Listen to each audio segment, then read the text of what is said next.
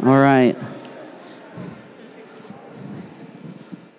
Romans 13:7 says this: "Give to everyone what you owe them.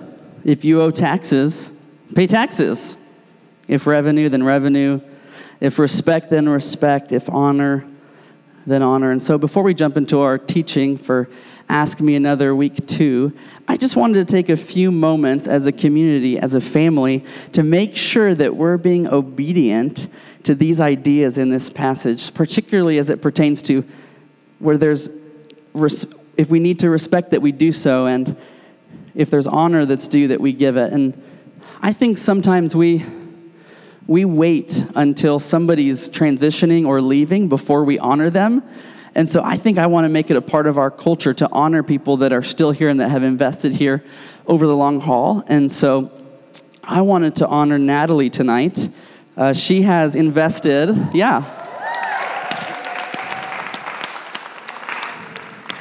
She's invested as a student leader, as a DC Chi Alpha intern, as a staff member. She's been serving 5 years since her graduation, investing in students because she wanted what she had to be an opportunity that you might have. She found her faith increased and grown in depth through discipleship in Chi Alpha, and she wanted to make sure it didn't stop with her. And so I wanted to take just a moment. I felt like after coming back on campus last semester, because I was gone for a year, I think this is a little bit overdue, but I just wanted to thank her, give her credit, and also give her like a promotion. So she knows about this, but now you guys are knowing about this. So she's now the Associate Director of Chi Alpha at American University.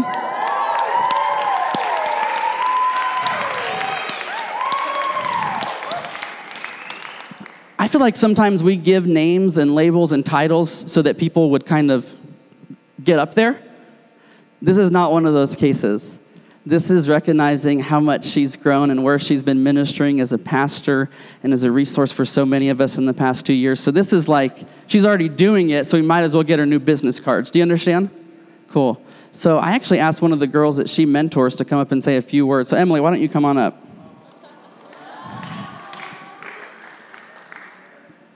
Well, everyone knows how much I love Natalie, so.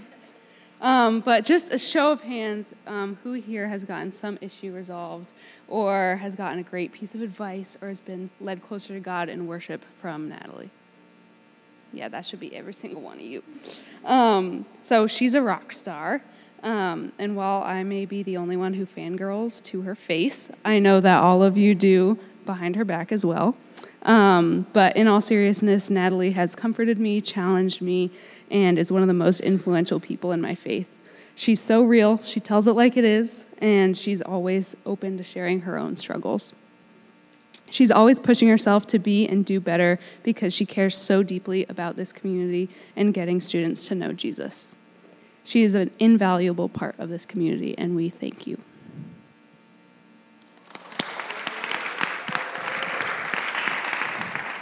I feel like Natalie's like the big little sister I never knew I needed or wanted. She has helped me grow in my love for worship. She's helped what I do up here every week because she does all the stuff that's not fun and not glamorous and not glorious behind the scenes. And so she's a big anchor for my family, for our staff team, and for this community. And I wanted to make sure that we are following this passage in Romans when it came to honoring her leadership and her investment, because she could be a lot of other places doing a lot of other things, but she's chosen to be here. And so I want to bring her up for just a moment, and I want us to pray for her as a community. I'm excited to see her continue to develop over what I hope is the next 5, 10, 15, 100 years on staff here at American University. Because in the past 5 years, I've seen her grow from a follower of Jesus to a true leader and pastor and mentor. And it's been a joy to learn from her and to serve alongside her. But I also know with whole new levels of leadership, whole new levels, whole new devils. And so kind of weird to bring that up, but it's true. When we are encouraged to have new capacity to step out in new areas, things get a little bit harder. And so I want us to pray blessing into this season for her, because I think we're just at the beginning of what's a very fruitful ministry career. And I'm glad she's choosing to do it here at AU. So why don't we have Emily pray over her? If you love Natalie and you can appropriately lay your hands on her to pray for her, you can come up and do that now. Keyword appropriate. And we see this happening. You can come on up now. We see this happening all throughout the Gospels, and particularly in the book of Acts. That one way, as brothers and sisters in the faith, that we show our support and pray, as we call it the laying on of hands. It's nothing spooky or weird, but it just helps us to physically reflect what we're doing when we're praying in the spirit realm. And so, Emily, why don't you pray over her in this moment? Dear God, we thank you so much for Natalie and who she is and what she's done in this community. We thank you so much that you've given us a leader that leads through grace and that really strives to be as close to you as possible, Lord. And we just thank you for the countless lives that she's impacted, and I pray that you provide blessing and honor to her throughout the rest of her time at AU, which is also hopefully forever. And we just love you so much, and we love Natalie so much, and we're so thankful again for placing her here with us, Lord. Amen. Amen. I was telling the worship team before service tonight, a few of them have started calling me Pastor Blaine since I've been back, and I said, if you're calling me Pastor Blaine, you've at least got to call her Rev Nat. I mean, she's a pastor just like I am. And the worship team was like, well, why haven't we done that before? And I'm like, the patriarchy, that's why we haven't done it before. So I want to make sure that we're walking in honor in all that we do and say, and I'm very grateful for Reverend Natalie Cahill. So one more time for Natalie. Let's embarrass her.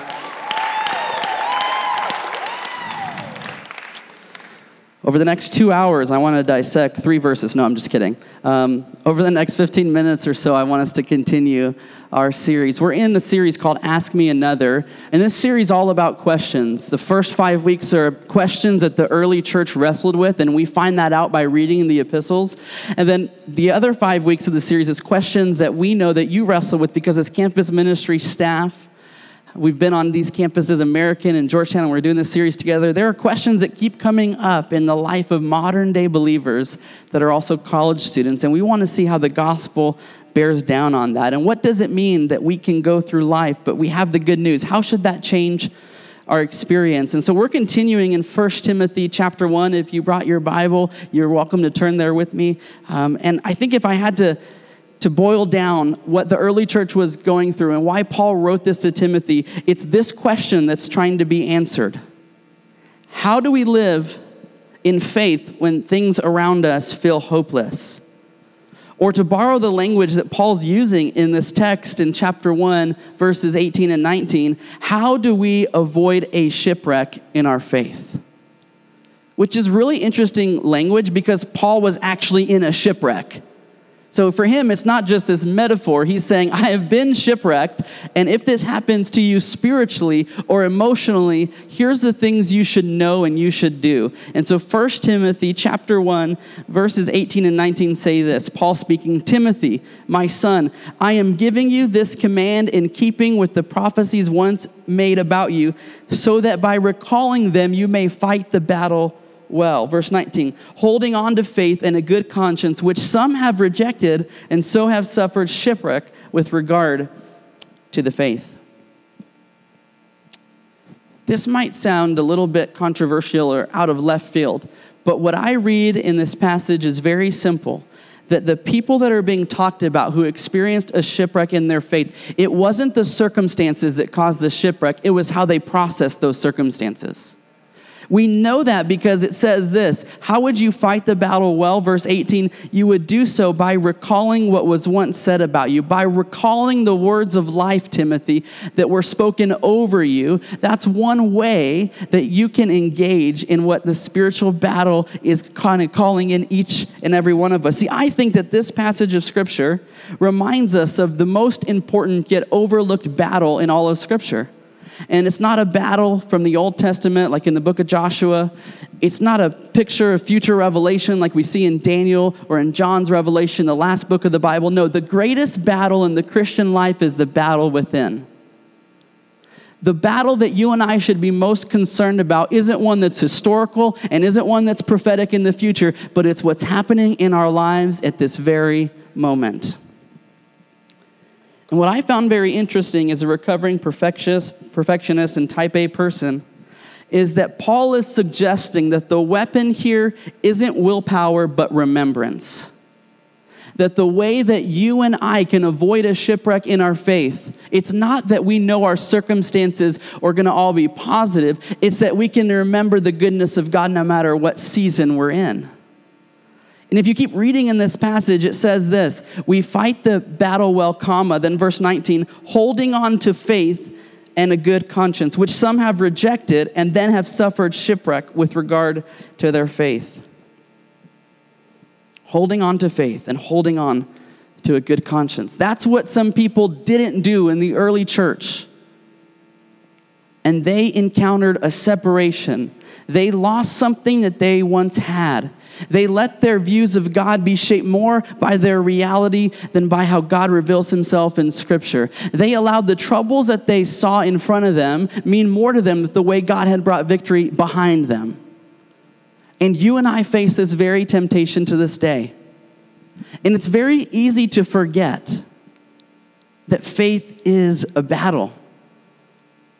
And it's not popular to talk about, but if we believe in Jesus and how he lived and how he rose again and in the words that he said and the miracles and wonders he performed, then we also have to give credence to the idea that there is something going on externally and eternally, good versus evil, and we are caught up in the very center of it if we claim to know Jesus.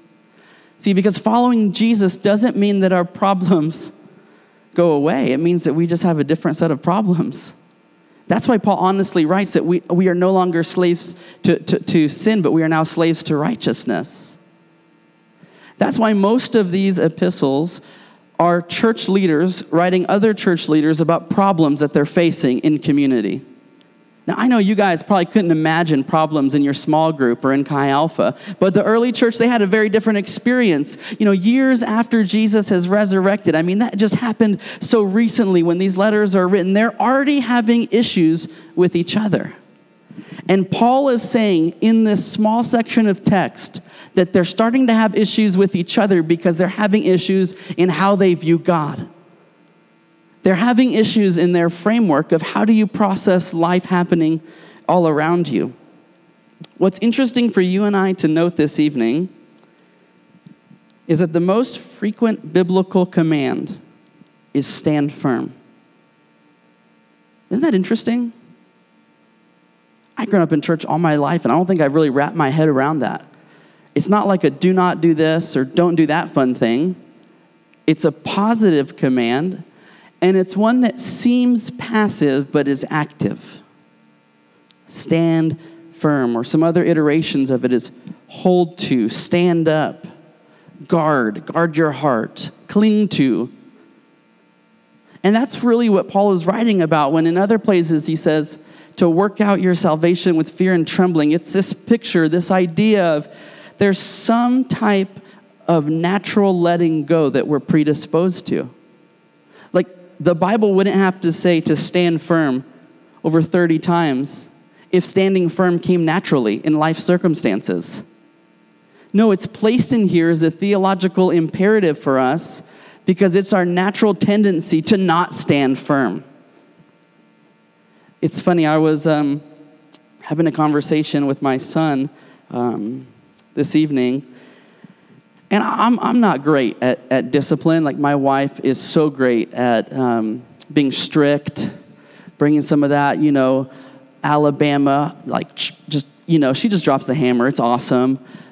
She's been to Baghdad and she knows what's going on, she'll bring it down to Jeremiah's level. And I just let him walk all over me. Not really good, because I just don't like conflict, right? So I always tell this story. So some of you have heard it before, but just pretend you haven't. One time we were at dinner, and maybe this was last year, and Jeremiah just starts eating my hand. I'm feeding him and he just starts eating my hand. And my wife is like, "What are you doing, Jeremiah?" And I'm like, hey, I think he just missed the plate. I think it's an accident. She was like, "Blaine, go to your room." Just kidding, I don't have a room. Anyways, I live in a one-bedroom, super cool. This evening, my son and I were talking about Chi Alpha, and he's at that age where I think his spiritual gift is guilt. He can cause guilt in me. So I'm like, hey, buddy, glad to pick you up from school. He's like, you picked me up early. Yeah, I did. He's like, you're not going to be at home tonight, are you? No, I'm not. I'm going to Chi Alpha. And then he's, no joke, tonight, he said, AU Chi Alpha at Embassy Church. And I was like, no, like we don't meet at Embassy. That's just the summers when we meet at Embassy Church. He's like, no, I like Chi Alpha at Embassy Church. I was like, just eat your granola bar, man. Like, and he's like, is Greg going to be there? I like when Greg brings desserts to Chi Alpha. Are you going to Greg's Dessert Chi Alpha tonight without me, Dad? I will see Greg. I am going to Chi Alpha. You're not coming, but I don't think he's bringing desserts. And then he literally says, I'm talking about the Greg that cooked the desserts for us, not the Greg that's a maintenance guy in our apartment, the other Greg from Chi Alpha. And I said, I understand. He's like, no, I just wanted you to know, Dad. I'm like, what in the world? Jesus, help me. I think of the concepts that my son, as a 4-year-old, is trying to grasp. And there's these themes that show up in his life where I have to give correction to him or direction. And it's interesting the things that I have to tell him to not do, but then the things that he wants to do naturally. And we were talking today, and I just was asking him, like, hey, are you using your listening ears at school? Are you listening to your teachers? You know, are you apologizing when you need to? And it's interesting, like, you don't have to teach kids to be selfish. They kind of already ace that on their own, you know? Like, I saw him yesterday at school, like, I came in, I give him hugs and kisses, and then all the other kids line up, some of them for me, which is weird. I'm like, no, I don't know your parents. Do not hug me. Dude, I'm not about to get in a lawsuit. Get away in the name of Jesus. But then this one girl comes up to Jeremiah, and she's told my son Jeremiah that her dad says that they're dating, which is so confusing for me because they're 4. And so she comes up and gives Jeremiah a hug, and he hugs her. And then like another girl lines up, and he's just like, bye. I didn't have to teach him to be rude or disrespectful. Like, he knew that naturally. In the same way, you and I are prone to letting go of the faith that has already blessed us. You and I are naturally predisposed to forgetting how good God has been. That's the entire story of the Old Testament, in my opinion. It's God pursuing a people that are incredibly forgetful. Like, how many days was Moses gone after rescuing them from slavery? And then they built like this golden calf Ryan Gosling monument and start worshiping it. It was like 3 or 4 days. I mean, I know it's Ryan Gosling probably, but it's 3 or 4 days. They are being delivered out of slavery, a generation set free, and yet they're so forgetful. And then I think of my own life and my own story. And I'll be honest, when I'm feeling stuck, when I'm feeling frustrated as a parent, as a pastor, as a friend, my initial reaction is to do more, to hustle harder, to engage in hashtag self-care, but none of that is prescribed in this passage. This passage gives us simple instructions to follow so that our faith, your faith and my faith, will not wind up in a shipwreck situation. We're to remember the prophecies once made about us. I love that Paul is helping Timothy remember what his mother and grandmother spoke over him. He's saying, remember the words of life that were spoken over you. They don't feel true right now, but they are true. You don't feel like you're mine, but you are mine. And that, I think, is one of the greatest gifts of the Christian experience, is that I can live beyond my emotions because of Jesus. With Jesus, my emotions are no longer a guide, but simply a gauge as to how I'm engaging with the world around me. But I can make decisions based out of something greater or higher. And then it's telling us we're to hold on to faith and hold on to a good conscience. And I love how those two seem so related in verse 19. I think college is a time when most people let go of a good conscience. College, for most students, is a time where you're emerging as an adult and experiencing freedom you never had. And honestly, most of you probably haven't had an opportunity to do the things that you're being presented with in college. And so you might come with the gift of innocence, but we don't know. You don't know if you're a person of integrity because you haven't had any choices. I'm like, when I mentor students, and, I just remember mentoring this one student, and they're like, oh, yeah, I've never kissed anybody. I don't get that whole temptation thing, I was like, well, how many people have you dated? They're like, 0. I'm like, cool, super cool, innocent. Yeah, you don't have any reason to speak on that. You haven't had the chance. I didn't say it like that, of course, in that moment. I said it later to them like that. And what's interesting is that God is calling us to leverage whatever season we're in to be able to walk in integrity with him. And integrity really just means that our lives are interconnected. That you and I don't have a set of friends that know we do this thing and another set of friends that know we don't do that thing. We're being asked to holistically live and serve a God who loves us so much and trusts us so much that he would ask us to be ambassadors of him. My parents work at the U.S. Embassy in El Salvador, and I've had the chance to visit them. And I always joke with the staff, like, when you're riding around in my dad's armored car with the diplomatic plates, life's pretty good. You can just park in the middle of the road. You can do whatever you want. I'm not saying they should do that. I'm not saying we did that last summer. I'm just saying it could happen. But then in D.C., I'm like so hypocritical. I'll see someone with the diplomatic plates like parked in front of my building. I'm like, move out of the way. I will send you into eternity right now. Move out of the way. I will snap your neck and you will meet your maker in this very moment, sir. But how could I do that and then also stop in the middle of the road when I'm with my parents? Side note, I was one time in the car with my dad, and it's interesting. He's like an explosive specialist, and I'm a pacifist. Let that settle in. He's a great mixture of like Chuck Norris and Jack Bauer, and I'm like, I love SIS because I'm kind of outdoors because there's windows, but I'm indoors. Like, that's just who I am. And I'm like looking in the car, and like it is armored, and the doors are heavy, and they don't have a driver anymore. My dad drives around, and I'm like reaching into the console looking for something. I'm like, oh my gosh, that's a gun! My dad's like, don't worry. It's just there in case we need it. And I'm like, I don't even know how to take off the safety of a gun, Dad. He's like, this gun doesn't have a safety. I'm like, that's scarier to me. And then I'm like, what's this red button? He's like, do not touch that button. It's if we're kidnapped, we touch that button and they send people to rescue us. And I'm like, that one right there? Like, is it like I can press it in, but I can't press it out? Like, how close can I get?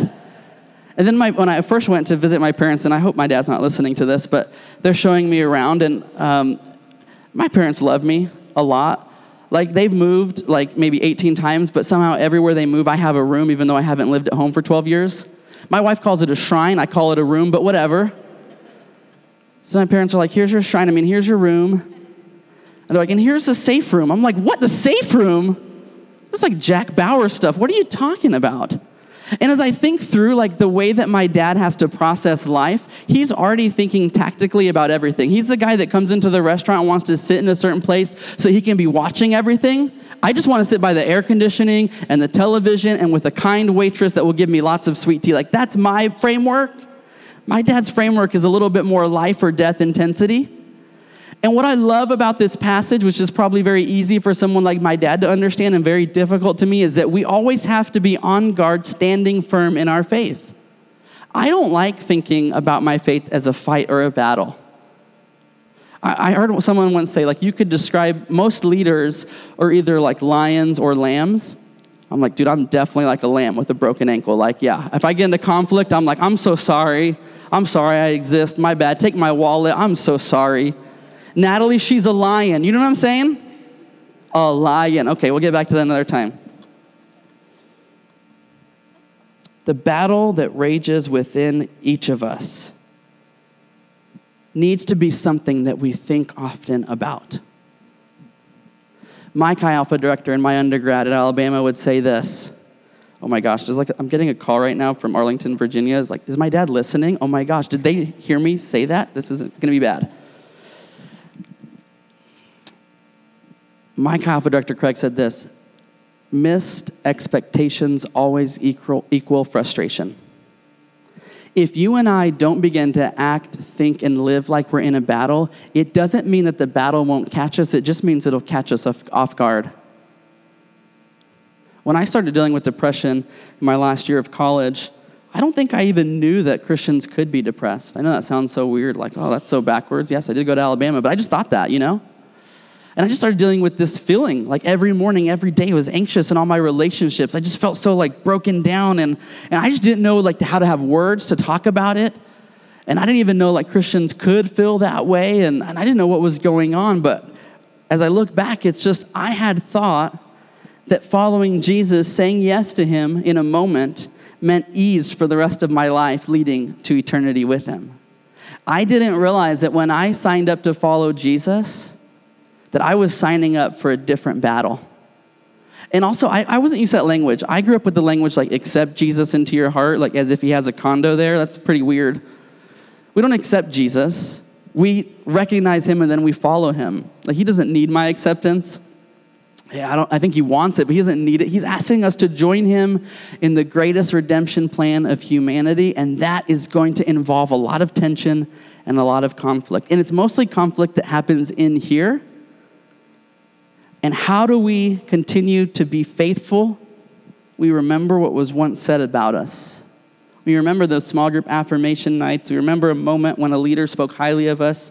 We remember when somebody took a moment to notice catching us doing something right. We hold on to faith. We hold on to a good conscience. And we don't reject those things. This cultural moment in our country, on our campus, in our city, I think it's very easy to reject holding on to faith and holding on to a good conscience. I don't know about you, but I find myself on Facebook and I'm like scrolling through my newsfeed and there's just something within me. Like, I just want to start arguing with people, and I don't even want to be right. I just want them to be wrong. And I think that's what's happening, not just like on the internet, but that's happening in the here and now, that there is something that is desiring to pull us apart from each other and from God. That's why when we make mistakes, when we sin, we want to hide it and keep it in the secret, but it always grows in secret. And it shrinks when we bring it out into the light. That's why James 4:5 says that if we want healing, we confess to one another. We confess to God for forgiveness, but when we confess to one another, it's healing that comes next. As the band comes up and we think through our response tonight, I want us to think through what causes faith shipwrecks. What have you seen in your own story and in the story of those around you? People who were once following Jesus so closely and now have no interest in things beyond the material. I can't stand up here and say that the circumstances you faced or are going to face are going to be easy to overcome. I wish that I could guarantee that the heartbreak that you felt will never be replicated from here on out. I wish we could host enough racial reconciliation groups that injustice would no longer exist on our campus or in our community. I wish enough sermons and worship songs would put us in right standing with each other. The reality is that our brokenness and sin rubs off on one another. And we have many excuses to reject our faith and to reject a good conscience. And we have to remember,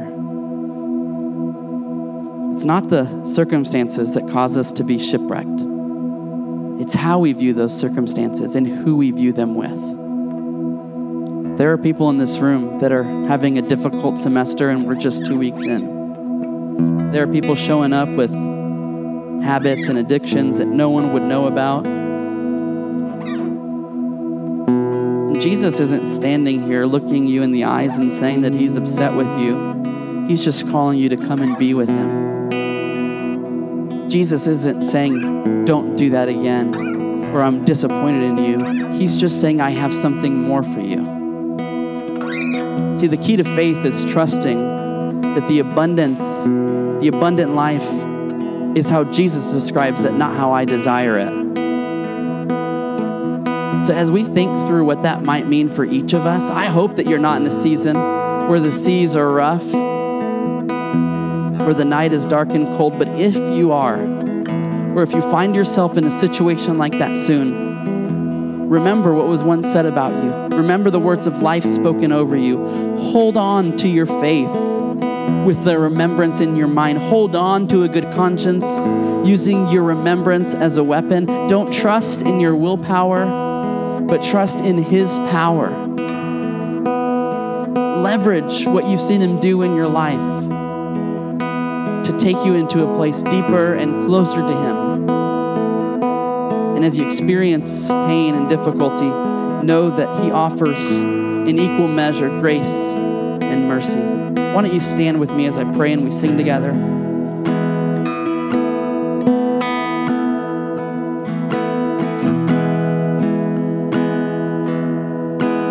God, I feel like we live in such divisive times.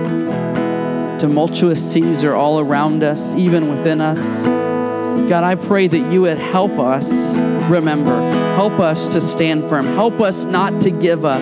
Help us, as Galatians 6 says, not to grow weary in doing good. And God, as we pray, as we trust, as we hope, may we stand firm. And may we see you more clearly, regardless of what our circumstances might throw at us. Because we know that you're bigger and you're greater, you're sweeter and you're patient. And we thank you for that. And it's in your name we pray. Amen. These altars are open.